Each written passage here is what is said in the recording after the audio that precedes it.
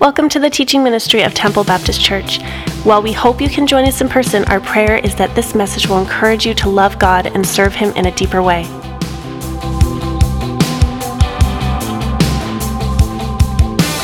Well, good morning, everyone. So good to see you, and thank you for being here this morning.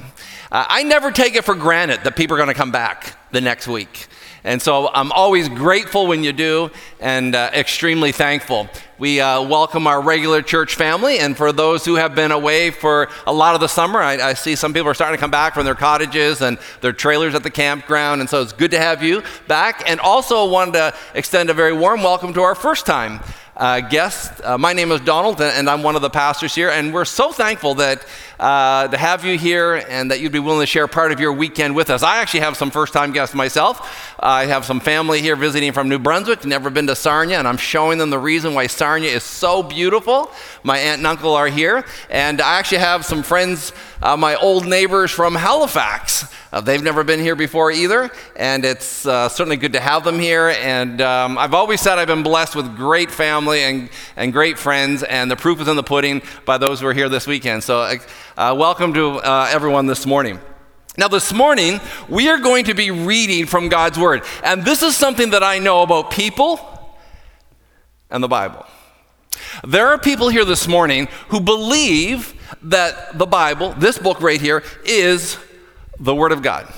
They believe that men were inspired by the Holy Spirit to write down what God wanted, and that somehow God miraculously preserved His Word for His people. They believe it to be without error and no mistakes. And probably the majority of you maybe are in that camp. I certainly fall into that camp.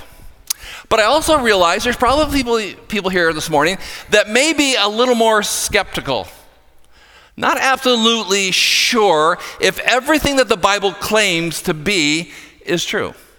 Not absolutely convinced that everything in the Bible is accurate. Maybe you believe that it contains the Word of God, but to say that it is the Word of God, you're not too sure. And by the way, there's a big distinction there. And then there are people here this morning that may believe that actually the Bible is a collection of stories, perhaps even fables, that are simply used to inspire people, encourage people, or to guilt people, or to make people fearful. Wherever you may fall into that spectrum, I just want to say we're really glad you're here. No better place to bring your questions. No better place to bring your doubts this morning. I'm often reminded of that old hymn that used to end every Billy Graham evangelistic crusade, "Just as I am." I think it's verse 3 that says, "Just as I am, though tossed about with many conflicts, with many a doubt, fightings within and fears without, I come." And that's what is amazing about our God. You can come with your fears and your frustrations and your faults and your doubts. He invites you to come this morning. Now, for those of you who may be in the second category, still not convinced that maybe everything in God's Word is true, I want to let you know that the person we're going to be looking at this morning is a real person, part of history. In fact, you can read lots and lots of secular historical books that will confirm who we're going to be studying this morning. He's as real as anyone who's ever lived in history. And we're going to be looking at the life of David. Now, for some of us, we may know him better as King David, but long before he ever got the title king, he was David. In fact, maybe he was just simply Dave. Now, at first, when you begin to study the life of David, I think it can be a little bit intimidating because he's so multifaceted as a man. What we discover about him, he's a shepherd, he's a warrior, he's a musician, he's an outlaw, he's a faithful friend, he's a theologian, he's a poet, he's an empire builder, he's a sinner, he's a saint, he's flawed, he's a failed dad, he's an ideal king. And the records will show that David really is a very complex man. He's both passionate at times, and then at times he just kind of withdrawals. There are times he is so dependable, and then other times he's kind of shocking. There are times he's so righteous and godly, and then other times he's wicked. Just like we can be at times. In fact, just like me. I think that as we study through the life of David, we're going to find there's a lot of things that we have in common, and maybe more than we want to admit. There are things about David's life, honestly, I can say doesn't make sense to me. Like, I don't get it. And we're going to be looking at some of those during this upcoming series. Now, probably for most of us, especially if you grew up in the church, but I think even if you didn't grow up in the church, there are two events that pretty well everybody knows about David. One is David and the giant Goliath, right? Most people know this story about a little boy and a giant and taking down a giant. The other story that everybody seems to know is also the story about David and that foxy lady named Bathsheba, right? But let me tell you, it takes more than just two events to shape a man's life. Just like it takes more than one or two events in our lives to shape us to be who we are this morning. And we're going to be looking at a lot of those areas of his life, and I'm really looking forward to it. Did you know that David's name is almost mentioned 1,000 times in the Bible? Other than the name of Jesus, his name is mentioned more than any other. He has a prominent place in the politics of his country. He has a prominent place in the military thoughts of his country. He has a prominent place in the development of theology and poetry and in the future hopes and dreams of his people. This man, David, lived like no other man. And yet, on the flip side, he's just like you and me. You couldn't write a Hollywood movie script that had more sizzle in it than the life of David. I find his life absolutely intriguing. In fact, there are times I'm just captured with my imagination over and over again as I study his life. I see things in David's life that I so desperately want in my life. And I see things in his life that I'm scared to death that I do have in my life. All we need to relate to David is to be a member of the human race. Now, here is a fact that I have a very hard time getting my head wrapped around. The fact that the Bible says that David had a heart for God. That doesn't seem such a big deal, but it's the fact that David is also an adulterer and a murderer, and yet he still maintains this title as a man who had a heart for God. I mean, it kind of doesn't really add up. It's like, what in the world's going on? Well, I hope as we look at David's life over the next few weeks, we'll discover together the similarities in our life and how we can learn, I think, from some of his successes and some of his failures. And I hope you'll continue on this journey with us over the next number of weeks as we try to fill our backpacks with truths that will arm us and prepare us as we journey this life together. And I trust we'll be able to answer some very practical questions. Questions like, how can a person be forgiven and restored after sin? I hope we can answer questions like, how can a person continue to be faithful to God when nothing in their life is going the way they had planned? I hope we can answer questions like, how can a person find God when he or she feels all alone? I hope we'll be able to answer these questions and maybe some other questions that you may have on this journey together. So as we get started this morning, let's just pray and ask God's insight this morning. Father, I thank you for these few moments that we have together. I pray that as we open up your word, we will see Christ. I pray, Lord, that there will be no other name other than Christ elevated here this morning. Help us to see you. Help us to grab a fresh glimpse of who you really are. Lord, I pray that we'll sense your presence this morning. In Jesus' name, amen. Okay, if you have your Bibles, or some kind of electronic device or a smartphone, you can turn to 1 Samuel, the book of 1 Samuel. If you're a little unfamiliar with the Bible, because there's 66 books in the Bible, sometimes it gets a little bit confusing, but 1 Samuel is in the Old Testament. It's the 9th book of the Old Testament. It's Genesis, Exodus, Leviticus, Numbers, Deuteronomy, Joshua, Judges, Ruth, 1 Samuel. And by the way, it's never called cheating when you look at the very beginning of your Bible and look at the table of contents to find out where it is. If you don't have your Bible this morning, we'll also have it on the big screen this morning. Now, I just need to find it myself. 1 Samuel. Now, to get started, I think it's important that we know a little bit of background of David's environment, his family, his surroundings, the politics of the day, his employment, and whatever else we can discover, because this is going to give us a better understanding about this very complex man. And the first mention of David is actually found in 1 Samuel chapter 16, verse 1. 1 Samuel chapter 16, verse 1. Let me just read that to you.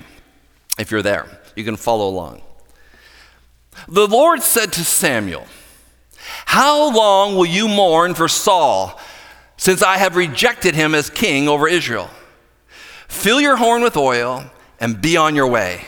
I am sending you to Jesse of Bethlehem. I have chosen one of his sons," reference to David there, "one of his sons to be king." Now let me just tell you what's happening here. Samuel the prophet has been rejected.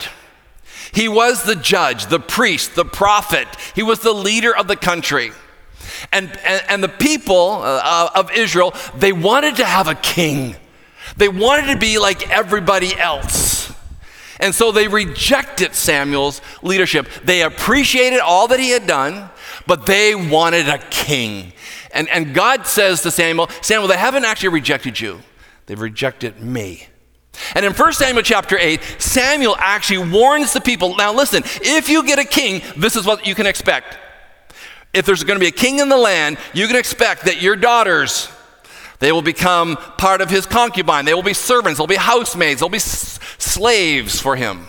Your sons, guaranteed, your sons will be part of the army. They will defend themselves. They'll become his slaves. If you have a king, you will pay taxes. 10% of everything that you own will go to the king. 10% of all your profits will go to the king. 10% of all your animals will go to the king so he can eat at his table.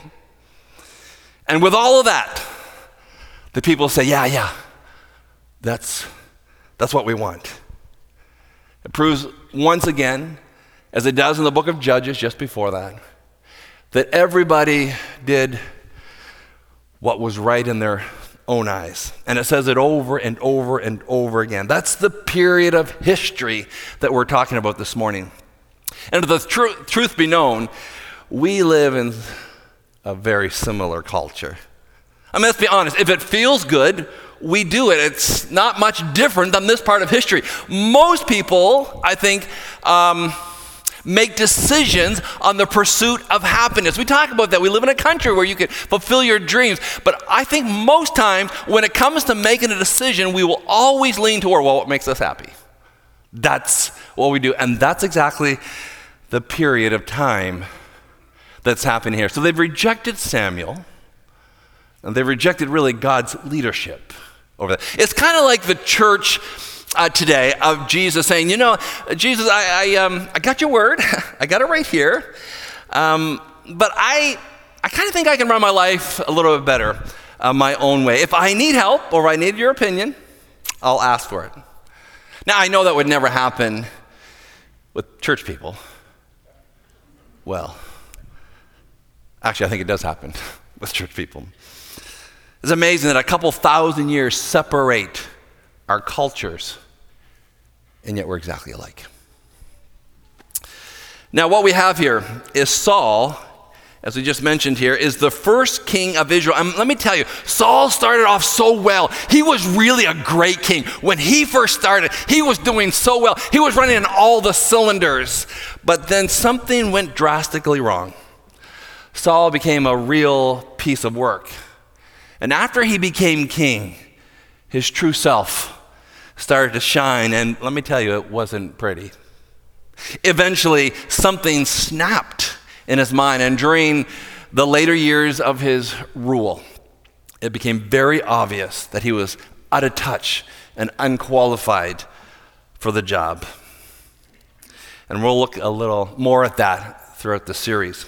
So we're at the point where now God actually now has rejected Saul as the king of Israel. His kingdom will not endure.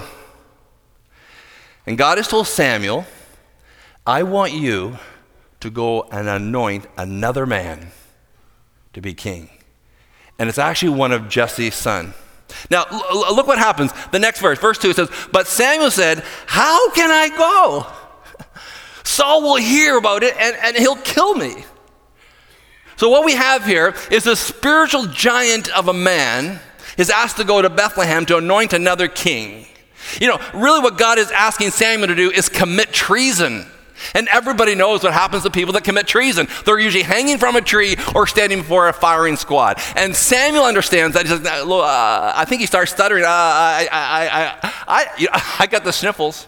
My nose is running. I got the chills. I think maybe I should stay in bed. Maybe send someone else to do the job. It's almost, I feel like there's this tension, almost a disagreement with Samuel and with God. God, do you understand what you were asking me? God, you were asking me to sign my own death warrant if I go do what you've asked me to do. Because if I go and anoint another king and Saul hears about it, he'll have me hanging from the trees and the vultures will be eating me before the oil even touches the ground. No, Lord, I think it would be better if you sent someone else on this mission. But then he goes into a little more detail, the Lord, to tell him, well, listen, this is what I want you to do. You're going to go to Bethlehem. You're going to bring a cow with you, a heifer, and you're going to do a sacrifice. So if there's any questions that are asked, why is the prophet Samuel going to Bethlehem? Just tell him. You're going to go and make sacrifice in Bethlehem. And so it seems like there's this little espionage mission being planned by God, and Samuel finally says, okay, I'm a little intrigued. I'm in, God. And Samuel arrives in town, and the whole town is scared to death. Like, why is Samuel in our podunk town called Bethlehem? Nobody comes to Bethlehem, and now this high priest, the prophet, the judge has come to our town. Something's up. Somebody's in trouble. Somebody's going to get it. I have a friend of mine. Her name is Julie, and she's worked in a lot of big corporations. And one of the jobs that she had is that their nationwide company was downsizing some of the upper management. And so her job was basically to go in and tell people you no longer work here. And she would go from office to office to office across the country. She was known as the Axe Lady. So when Julie walked into the office, people were like, ooh, somebody's going home today. We don't know who, but somebody will be walking out those doors with a box in their hand. Well, this is the kind of feel that the people of Bethlehem have. Like, why would Samuel show up in our town? He's never been here before. Something is up. Somebody is in trouble. And so Samuel knows that one of Jesse's sons is going to be anointed as the next king. He doesn't know who, but God has told him this. And so when you read through chapter 16, you can take some time to read there. It says that Samuel invited Jesse and his sons to the sacrifice. And of course, Samuel is very interested in meeting Jesse's sons because he knows that one of them is going to be anointed as the next king. In fact, let's pick it up right there in verse 6. When they arrived, Samuel saw Eliab, that's the oldest son, and thought, surely the Lord's anointed stands before me. So Jesse parades his sons in front of Samuel. It'd be quite an honor to come and stand in front of the prophet. And so Exhibit A, Eliab, tall, handsome, chiseled jawline. This must be him, Samuel says. Just look at him. He looks like a future king. And then it says if you continue to read in verse 7, but the Lord said to Samuel, do not consider his appearance or his height, for I have rejected him. The Lord does not look at the things man looks at. Man looks at the outward appearance, but the Lord looks at the heart. So the oldest son, Exhibit A, comes. Exhibit A passes by. Exhibit B. Continue to read there. It says, then Jesse called Abinadab and had him pass in front of Samuel. There's Abinadab, muscle-bound, chiseled abs, athletic. God says, no, not him. And then it says, in verse 8, then Jesse called Abinadab, had him pass in front of Samuel, but Samuel said, the Lord has not chosen this one either. Jesse then had Shammah pass by. Exhibit C, Shammah, jet black, wavy hair, eye candy for the ladies. And God says, no, that's not the one. But he looks the part. And then Samuel was reminded, oh yeah, that's right, God doesn't look at the outside. He looks what's going on inside. And so the next son is paraded in front of Samuel, Mr. Colgate himself, a beautiful bright smile, pearly whites that can light a very dark path at night. And God says, no, that's not the one. Then the next brother, each better than the other. This brother comes speaking 5 languages, a head taller than anyone else. Surely this must be him. And God says, no. Then the next brother parades, personality plus, a Boy Scout, top of his class, a mind for figuring out complicated problems. God says, no, not him. Then the next brother, number 7, arrives and parades in front of Samuel. He's got the whole package. He's got all the qualities of his brother. He has everything that every man would ever want. Got good looks, smarts, intelligence. He's a progressive thinker. He's funny. He's athletic. He's a definite leader. And God actually says to Samuel, no, it's not him either. Look what the text says. Verse 10, it says, Jesse had 7 of his sons pass before Samuel, but Samuel said to him, the Lord has not chosen these. So he asked Jesse, are these all the sons that you have? Well, they're still the youngest, Jesse answered. But he's out in the fields, he's tending the sheep. And Samuel said, well, send for him. We'll not sit down until he arrives. All the boys are there. But David's not even considered worthy to be part of the exhibit by his father. I read that and I think almost sounds a little bit like favoritism. Jesse doesn't seem to have the equal appreciation for all of his sons. The 7 oldest are all there, but not David. He's obviously not his father's first choice.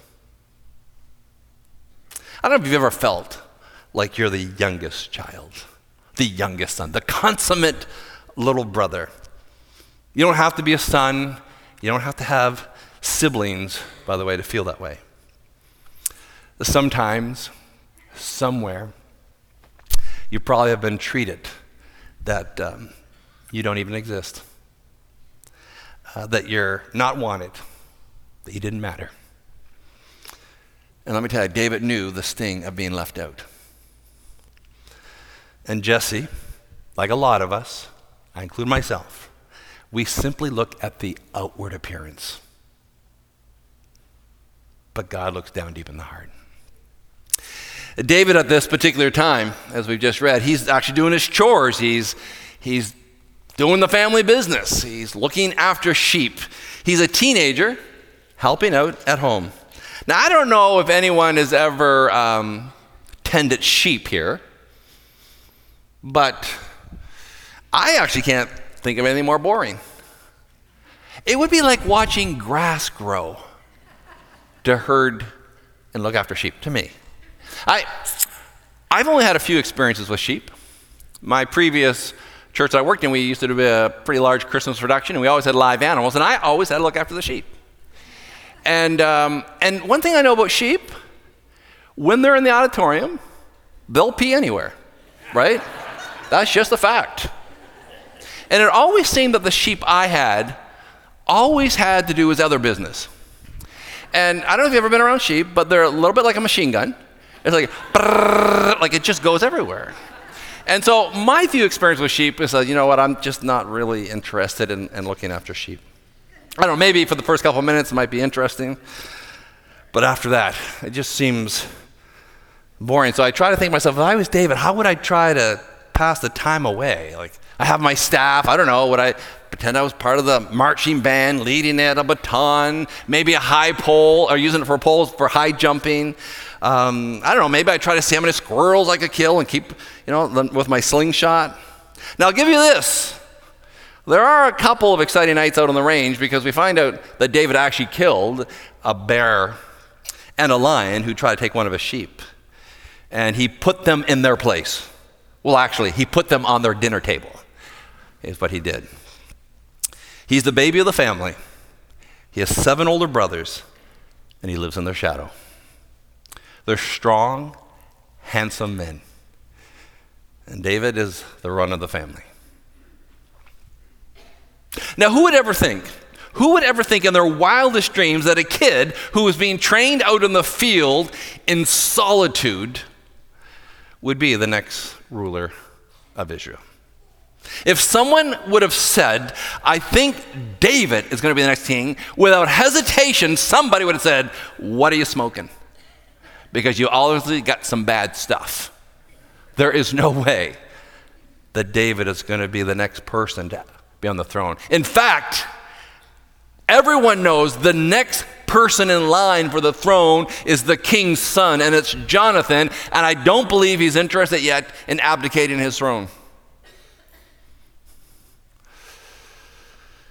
Now, I think if somebody had said, David's older brothers, if someone said, I think they have potential to be king, I think most of them would have said, yeah, look at them. They would make great kings. But let me tell you, God's choices, mark this down, God's choices don't always make sense. But I will tell you, they're never random or haphazardly. God's choices. When others just see a shepherd boy, God sees a king.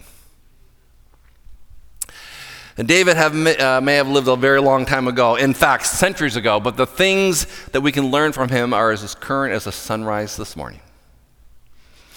And if you are all familiar with this story, as I said, Samuel asks, are there any other sons? And a servant is sent out to David. And I don't know, I don't know if Samuel's ever been to Bethlehem before. It's perhaps none of these people had ever seen Samuel. Maybe they just heard of Samuel. I mean, everyone knew Samuel. I don't know if they'd ever seen him. But a servant is sent out to David and runs out to the field. I don't know how far. I don't know if he's a half a mile or 2 miles away in the pack. I don't know where he is. But a servant is sent running. And he gets to David. I'm sure he's all out of breath. David, the prophet is at your house, and he wants to see you. Like he wants to see you. And I picture as David is running back to the house when he finally bursts in through the door. He's probably sweaty and smelly from working out in the sun all day and looking after the animals. And he comes in, and Samuel immediately knows that's the one. And he anoints him as the next king. Josephus, the historian, says, Samuel, the aged, whispered in the ear the meaning of the symbol as the oil is being poured over his head, and says, you will be the next king. He certainly didn't see that coming, did he? Nobody in his family saw that coming. Nobody in that town saw that coming. And then when you read the text, I love what happens next, because you assume as he's been anointed king, you just know. You know there's business cards being printed, there's banners being made. You know he's going down to the tailor shop to get a new outfit, a new robe made. He's got to get a crown fitted for his head.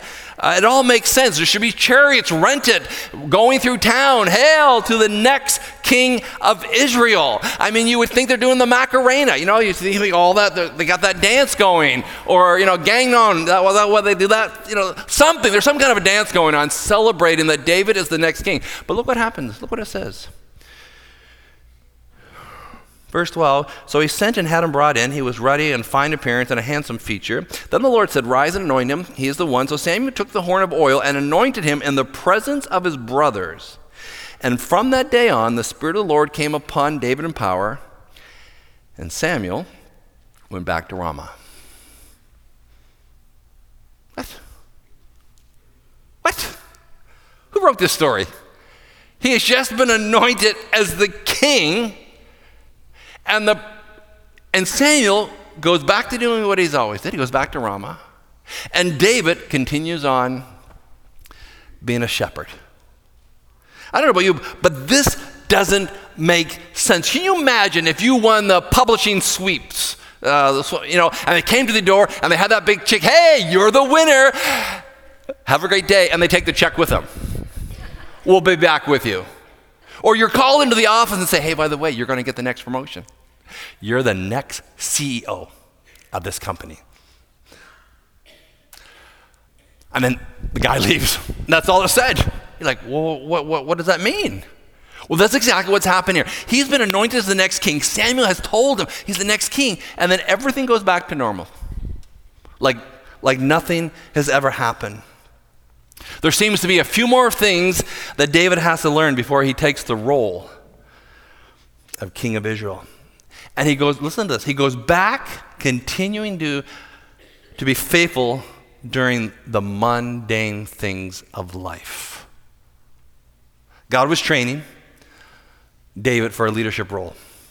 And his training ground was going to be lonely and obscure and monotonous and real. And during this training, we find a man who's being developed with integrity. Integrity is what you are when nobody's looking. It's being bone deep honest. And today, we live in a world that says, in many ways, if you just make a good impression, that's all that really matters. But let me say, we will never be men and women of God with that philosophy. Never. Because you can't fake it with the Almighty. The fact is, he's not impressed with our externals. He always focuses on our inward qualities. Those things that often will take time and discipline to cultivate in our life.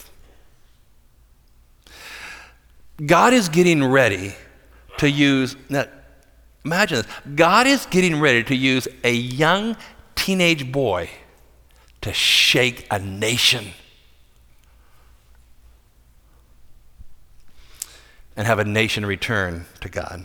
How is he going to do that? How is he going to use a teenager to shake a nation to turn them back to God? Because God found a man who had a heart that was bent toward him. By the way, not perfect. No way. Never going to happen. David is so flawed. He makes major mistakes. But through it all, he has a heart that wants to do what is right. He has a passion for God. David's best days are yet ahead of him. And I believe to the core of my being, I've said this multiple times, but I believe it, that the best days for us as a church are yet ahead of us. Especially if they're men and women, teenagers, college students, young couples that have a heart bent toward God. I've been asked this question a few times, and I hope I never am ever asked it again. This is the question I've been asked a few times. aren't we big enough? Like, shouldn't we just start looking after ourselves? And I can remember the first time that was asked me, I was like, what are you saying? Like, what are you saying? See, when men and women have hearts for God, it oozes out of their pores. They desperately want people to be connected with Jesus. And every time we reach someone for Jesus, that is one less person, shall I say it, going to hell. I know hell is something that we don't like to talk about. It's too harsh. It's not politically correct. It's too judgmental. It's too much. But for the people of God, we know that reality. We cannot afford to be complacent. A lack of passion equals complacency. A heart for God says you're not settling. I think a man who does not have a heart for God settles for second best. I think a woman who does not have a heart for God settles for less than what God really has for her.